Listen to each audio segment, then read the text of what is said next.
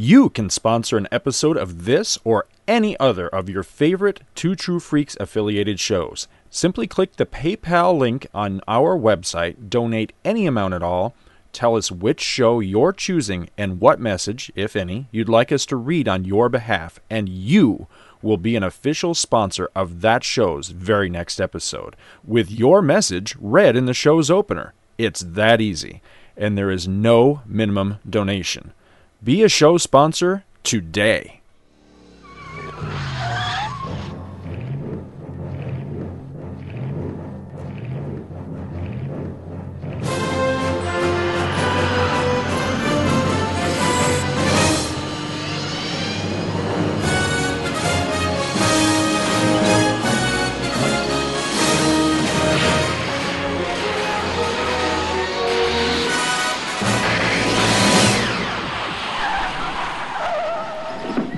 Hello, and welcome to Back to the Bins. I am Trent Thornton, and here with me this time is a pissed-off old man I found to act as my co-host for this episode. Say hello, pissed-off old man. You stupid kids! Get off my lawn, or I will kill you! I repeat, I will kill you! Okay, security? Okay, I'm coming after you now! Holy shit! Yeah, that's right! You better run! Huh? Hey! Get your hands off me! I'm a veteran of 2 foreign wars! Okay, and while the security guards escort him out of the recording studio, I am back. That can only mean that Scott and Michael are too busy with work and family stuff to get off their lazy asses and record new episodes. There was a point when the rumors were flying around that the economic downturn would force DiManzo Corp to outsource all of their shows to podcasters in India, but thankfully that seems not to be the case. And since you're listening to me now, it can only mean that I finally got some downtime from my new job. Now, for those of you who don't know, I recently got a new job as an assassin for the government. Now, you know, the pay's pretty good, actually a lot better than you'd expect, and it's got a dental plan.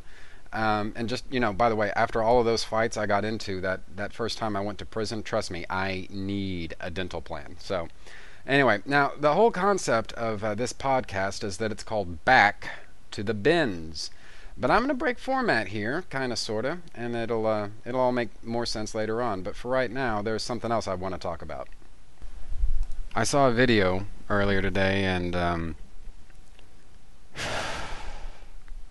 look, I've said from the get-go that I don't give two shits about Star Wars Blu-ray discs, alright? Couldn't fucking care less. I don't own an HD TV or a Blu-ray player or any of that. I mean, but I would say that my killer app for Blu-ray, assuming there even is one, it's sure as hell not revised yet again Star Wars movies. I would happily plunk down my money for HD versions of the originals, and I'll come back to that in just a minute. Maybe I wouldn't buy them right away, necessarily, but, you know, eventually, yeah, I'd do it, you know. But until then, guys, look, I got the DVDs. You know, those are good enough for me. At this point, I can watch the saga anytime I please, you know. And by this, you know, whenever I'm saying all this, the original films, the saga. Notice I'm not using the word trilogy anywhere in there. Here's one. I like the prequels. I like them a lot. In fact, I find the prequels to be way over-criticized and the first trilogy to be way overpraised. You know, the truth is, probably it's somewhere in, you know, in the middle in all of this. You know, for the movies in general, they're simply good, entertaining films that I can watch again and again. In their original theatrical presentations. I don't care to see revisions, corrections, updates, modification, whatever the hell you want to call it. Alright? Couldn't care less. You see, I started out fairly pro special edition. Hey, why not bring them up to scratch, right? That'll strengthen continuity with the prequels, right? After all, it's not like moviegoers will accept vintage 1970s special effects in what was at the time modern movies, right? Besides, it's only this one time, 1997, right? Rationalizations, all of it, you know. Revisionism is revisionism, and I much prefer facts and history these days. Truth. And the simple fact of the matter here is that no amount of fixes, quote unquote, will ever make the prequels flow organically into the original trilogy. Can't fucking be done. You're always going to have continuity problems of some kind or another between those movies.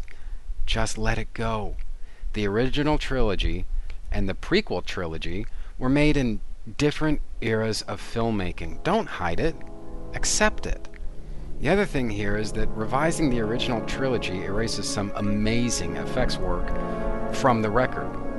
Seriously, go back and watch any of them. You know, for me, the original edition of The Empire Strikes Back is what did it. It seriously blew my mind what those ILM effects technicians were able to achieve just with duct tape, styrofoam, and popsicle sticks. You know, for my money, those films did far more for visual effects development than 5,000 Lord of the Rings movies, and were, and no doubt, more fun to watch in any case. You know, and guys, that should be preserved. All right. But you know, the other thing, you know, fuck it, guys. I'm 30. All right, and I'm at that age when I'm sick to hell of expanding my boundaries. I'm not open-minded. Never have been. Not really. And, you know, fuck you. That's not something I'm going to apologize for or equivocate about, all right? I don't like experimentation, and I've come to believe that newer isn't necessarily better. All I friggin' want is the movies I grew up watching in decent quality. Is it really so much to ask? And here's the thing. I grew up watching A New Hope, Empire, and Jedi. I grew up watching them, but I didn't care about them. I was more of a comic book kid. I liked superheroes and action figures and cartoons a lot more than movies about old decrepit samurai fighting old decrepit samurai and iron lungs. I just didn't get why everyone spooged their pants about Star Wars. Yeah, the movies are decent, but, you know, seriously, what's the fuss all about? You know what changed all that? The motherfucking Phantom Menace. The Phantom Menace. After I walked out of that movie, I suddenly understood why people were so obsessed with the starships, the lightsabers, the characters, the story, the mythos, the history of the galaxy far, far away. You know, all of it. How did this Palpatine dude come to attain absolute power? How and why did the Republic become the Empire? Now that you mention it, how in the hell did all the Jedi get wiped out? And since we're on the subject, if Obi-Wan is supposed to be this amazing, badass Jedi, how did Anakin become a Sith on his watch? Now, is that the way that some blowhard original trilogy douchebag purist would want me to have joined the party? Well, probably not. But I don't care. That's my baggage. And at the risk of sounding like a Lucas apologist, although I don't really know how that's possible at this point, this really is a 6-film saga to me, you know? None are really complete without the rest. And guys, I don't need a computer-generated Yoda through all of the Phantom Menace. Yeah, the puppet in the original version was 10 different kinds of messed up. But A, that's the puppet that was in the movie originally, and B, I don't care what anybody says, the CGI replacement is no improvement. I can deal with a computer-generated Yoda in episodes 2 and 3 because those films were designed for a computer-generated Yoda. Hell, I'd even go so far as they needed a computer-generated Yoda, you know, who could do all of that walking and talking and emoting and fighting and all the other stuff he did in those movies, period. It needed to be there. But the puppet in episode 1, not perfect. Not even close. But that's the best option available, and, I might add, the most true to history. All of this to say, I'm not going to be buying the Blu-ray discs, or indeed any Star Wars set that doesn't include the original versions of all 6 movies. I have quite a few of them on, you know, DVD already, just like many of you, I suspect. But guys, I'm drawing the line in the sand. I'm not going to spend another dime on this stuff until those original versions are made available. And guys, don't believe George's bullshit excuse, alright? They do exist. 90% of the remastering work for them was done ages ago just in making the 1997 special edition, which looked gorgeous in theaters, even if no home video presentation has yet reflected that. All that leaves on the table is like a whopping 10% that would need to be remastered and brought up to modern standards. In other words, basically the the sequences that were cut out of the movies to be replaced with CGI stuff, that's the stuff that would need to be remastered. And guys, I'm sorry, if you can't do that work for less than $90,000 or $100,000, get out of the business. All of this to say, all I want is my original versions. Okay, now with all that stuff out of the way, I just want to get it off my chest. The comic book this time out is retroactive 1990s Superman one-shot. The cover price is $4.99. The writer is Louise Simonson. Penciler is John Bogdanove. Inker is John Bogdanove. Colorist is Carlos Mongual. Associate editor is Christy Quinn. Editor is Ben Abernathy. Cover by John Bogdanove. Special thanks for the background assist to Howard Simpson, and Superman was created by Jerry Siegel and Joe Shuster, and subsequently stolen by their parasite heirs. So, as to the plot, the issue starts with Lex getting what's left of his haircut while he rages about Superman dominating the headlines. When his barber suggests that both a comb-over and a visit to the doctor, Lex fires him and decides that if he's going down, he's taking Superman with him.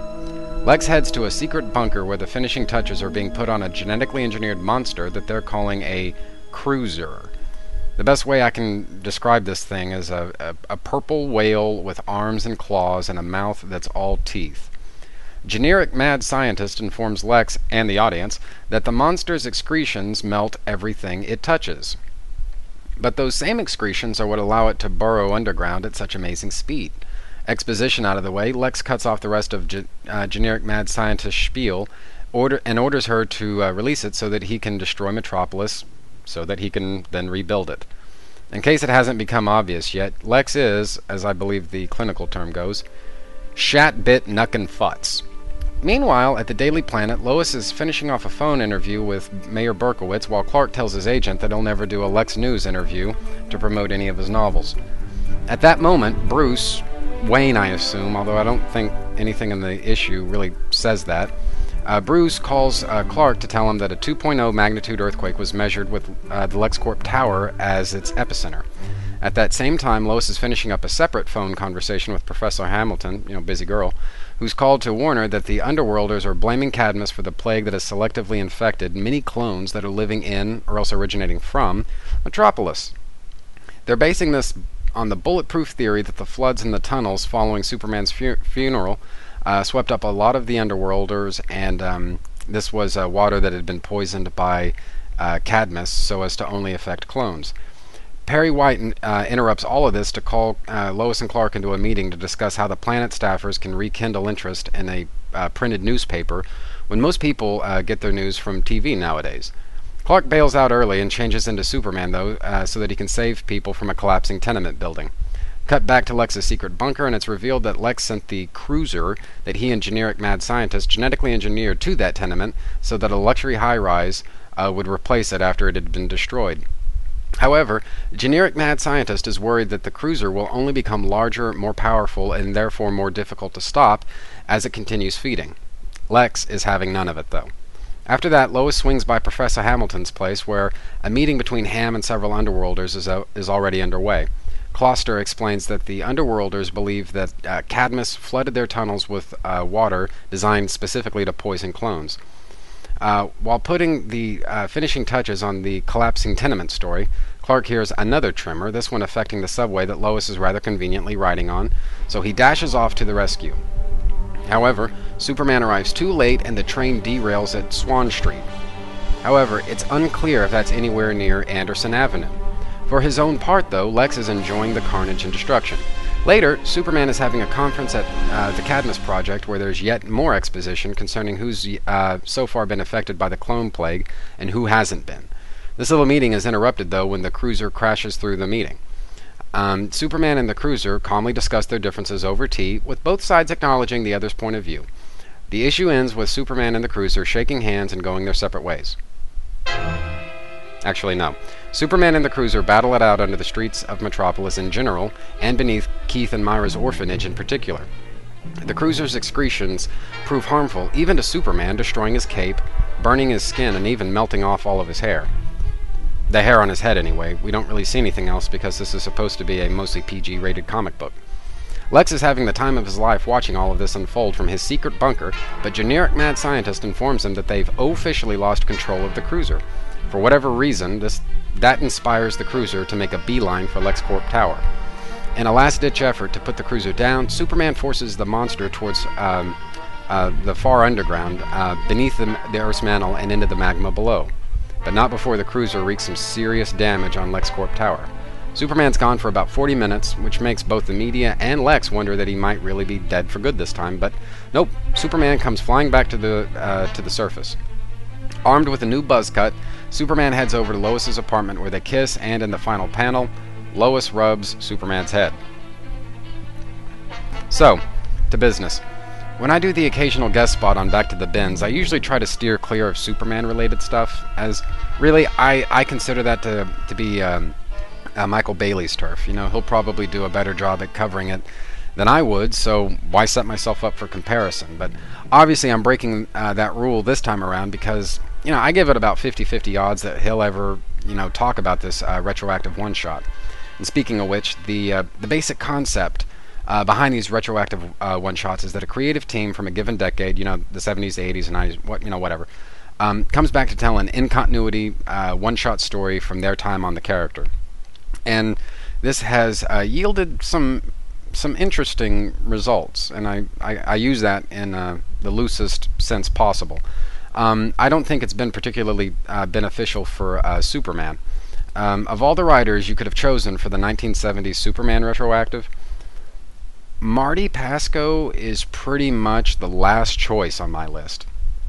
And even then, it'd be at gunpoint, against my will, as a last resort, and only when all other options have failed. For the 1980s Superman retroactive, yeah, it was okay, but with apologies to Scott Gardner, I was disappointed that it was basically a Crisis on Infinite Earths tie-in. We have Crisis on Infinite Earths tie-ins out the wazoo already.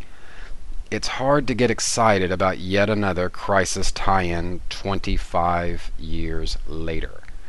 Now, there was a point in the early 80s, just before Lex Luthor got his battle armor, where Superman and Lois, they broke up, and there was some pretty heavy drama that was going on there. And, you know, given how weak Bronze Age Superman stories tended to be by the 1980s, I thought that the Lois Superman breakup would be the natural choice for any retroactive 80s special. Or hey, here's an idea. They could have brought John Byrne back for a one-shot taking place in Superman's early days on the job, which is a period, you know, Byrne has said that he was disappointed that he never really got to cover. Anyway, what I'm saying here is that the retroactive specials up to this point haven't exactly thrilled me to death, so what's the deal with the 1990s retroactive special? Well, based on the length of Lex Luthor's hair in this issue, my guess, and that's all this is, just a guess, would be that this issue takes place in between Adventures of Superman number 510 and Action Comics number 697. That arguably doesn't work so well, though, since Adventures number 510 ended with Superman swearing to track down Bizarro. However, this issue makes no mention of Bizarro that I can recall off the top of my head. But it does otherwise tie in pretty well with the Bizarro's World, Power Surge, and Battle for Metropolis storylines that were going on at the time in terms of overall continuity, if not in terms of specific continuity, if that makes any sense. Overall, this issue, it really meant a lot to me. I was following the Superman titles heavily when these stories first came out, so this is right in my wheelhouse of Superman comics. How well does it tie into continuity overall? Well, I think it does okay, but I'll leave that one to Michael Bailey and Jeffrey Taylor when they cover it on From Crisis to Crisis, a Superman podcast, which you can check out by going to the supermanhomepage.com. There are some continuity bits I could have done without, though. Apart from The Guardian, I've never really cared much for the Cadmus Project or those characters. I couldn't possibly care less that Jack Kirby created the Newsboy Legion. They still irritate the snot out of me anytime they're on the page. We also have a thankfully brief cameo appearance from Keith and Myra at the orphanage. Now, I call it thankfully brief because I never liked those characters either. I always felt that Keith was everything that people think Jimmy is. You know, the nitwit character who's too stupid to so much as, you know, tie his own shoes without Superman's personal and immediate intervention.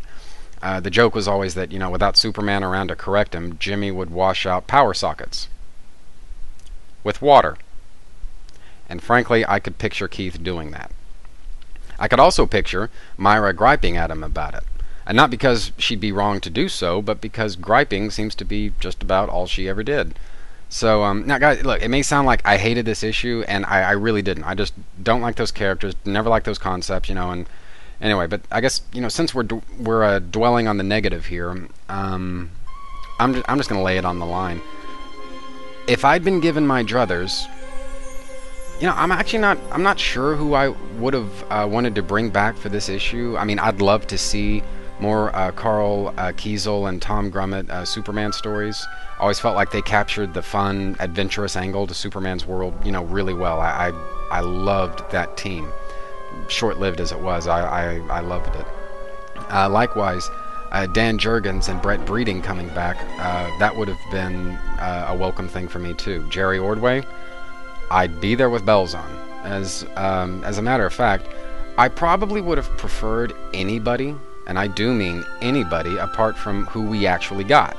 I mean, I freaking hate Butch Geiss's artwork, so I suppose he would have been worse, but otherwise, Simonson and Bogdanov would have been pretty much my completely last choice for this. Now, I like John Boggs' art, alright? Don't get me wrong.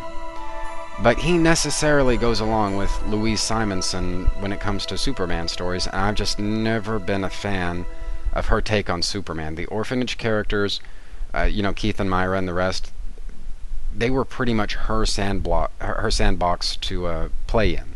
Much like, say, Jose Delgado had been Jerry Ordway's character, or how Roger Stern, whether through happenstance or design, handled a lot of Lex Luthor's stuff.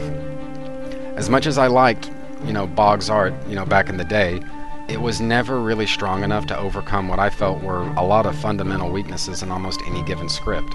And you know what, guys, I'm perfectly willing to acknowledge this just could be my baggage. This is, you know, there's maybe technically nothing that's wrong with Louise Simonson as a writer. I'm just saying, if she's writing the story, I usually find it to be, in the best of cases, usually pretty lackluster. Anyway, but that stuff being said, it's less of an issue here since the orphanage characters, they play a pretty minimal role in this story. The battle for Metropolis itself is a very Cadmus-centric storyline to begin with, so there's really no getting around that. But even so, you know, whether it's from the story itself being awesome, you know, to begin with, or because it's been just so long since we've gotten a new story set in the pinnacle of the Burn Age, which is what I consider this to be, it all plays pretty well. I really enjoy the issue. Now, as far as Lex is concerned, if you're a complete outsider to the Burn Age era of Superman comics, and particularly for this storyline, Lex might seem incredibly out of character. Just to read it, it just seems really strange. But it was established in other parts of the story that were published, again, you know, I guess like 15 years ago at this point, or however long it's been, 20 years, that Lex was slowly but surely going batshit cuckoo as a result of the clone degeneration plague that he'd been infected with. So that's really the background on that. Now, to go back to you know, John Bogdanov's art, as far as that's concerned, he always struck me as a sort of Joe Shuster influenced penciler. I think his Superman bears a pretty striking facial resemblance to George Reeves, but his line work in general, I think, owes a lot to Joe Shuster. You know, I always wondered that John Bog is a little closer to how Joe Shuster's art would have looked if comic books had, if they'd had the same production value in Shuster's day that they did in Bogdanov's. But really, apart from that, I find it refreshing, the George Reeves angle. You know, if any artist draws Superman to resemble an actor these days, 9 times out of 10, it'll be Christopher Reeve. And when it's not, it's invariably Blandon Ralph.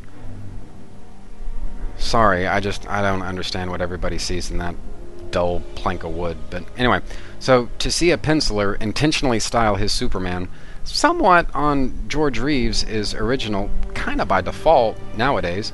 And he doesn't do it in every single panel, but every now and then, if you're looking for it, you'll find it. You know. And anyway, I really appreciated it back then. I really appreciate it now. So that's that. Another note is that you know, even though Bog was always a pretty good penciler, I think he's really stepped up his game in the intervening years, as this issue really handily demonstrates. He was always in strong command of the page and general storytelling, so there's really not a whole lot new to report there, but in terms of overall line work, and I guess style, he's really improved. I'd put this ahead of basically anything Superman related he's ever drawn. And yeah, I think that's pretty much it. So I think that's really what I have to say for this issue.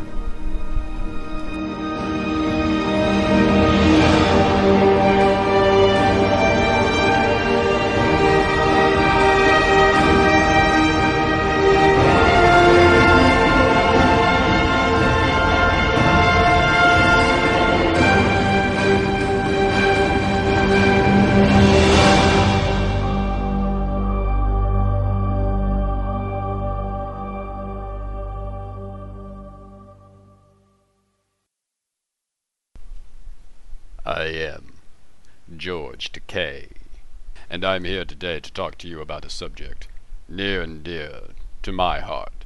It is pocket lint. Starting this October, I challenge you to boldly go where no man has gone before, as you follow me in my new podcast devoted to pocket lint collecting. Long have pocket lint collectors lived on the very fringes of society. We are the ones that stamp collectors beat up, bully, and torment. But no more. Starting this October, we will have a forum for ourselves. I encourage each of you to join me. Thank you. And yes, Clint McCants is still a douchebag.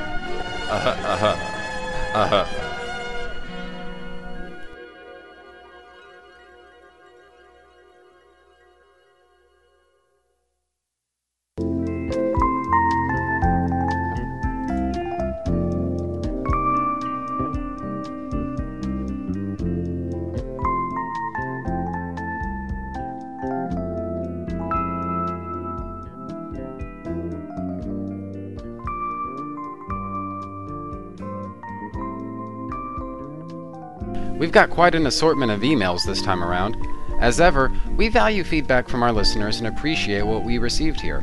If you loved this episode, feel free to donate copious amounts of money to Back to the Bins to finance future episodes and hopefully guilt the regular host into recording more often. Every little bit counts, especially if it goes toward the Trent Desperately Needs to Retire fund. If you hated this episode, blame Scott Gardner. Now, to emails. Jeff Lowe wrote in to say, "Heard your last episode. You know I'm gonna sue you, right?" Thanks, Jeff. And yes, the action figures were indeed delayed, but we expect them out in the second quarter of 2012. Arthur Ratnick wrote in to say, "Take the Grozen apples and drat the Framus with the Lingus button because the skunk has an umbrella at the dentist. Bamford and acolytes topple joyfully when clouds ride chicken bone motorcycles, but I may change my mind later." Even though I don't claim any particular expertise in French politics, I must say I quite agree with you, Arthur. Scott Gardner wrote in to say, "That was a real dickhead thing you said about Brandon Routh. You know that, don't you?" Yes, I do. Michael Bailey wrote in to say, "I decided not to get the operation after all. Turns out it would put me in a very different tax bracket, and my accountant advised against it at this juncture." Jeffrey Taylor writes in to say, You're just another soulless redhead with no soul because you have red hair. Thanks anyway, Jeffrey, but I was never much into collecting too much else besides comic books. And finally, Jessica Simpson wrote in to say, I can change. I promise I can change. I just want to come home. I want things to be like they were. I was happy. We were happy. Plus, I picked up some new toys that I want you to try out on me. Like always, everyone, we appreciate every email that we get. Without you listeners to contribute, this podcast would be pretty useless and pathetic. So thanks to each of you for writing, and I'll talk to you again next time. Good night.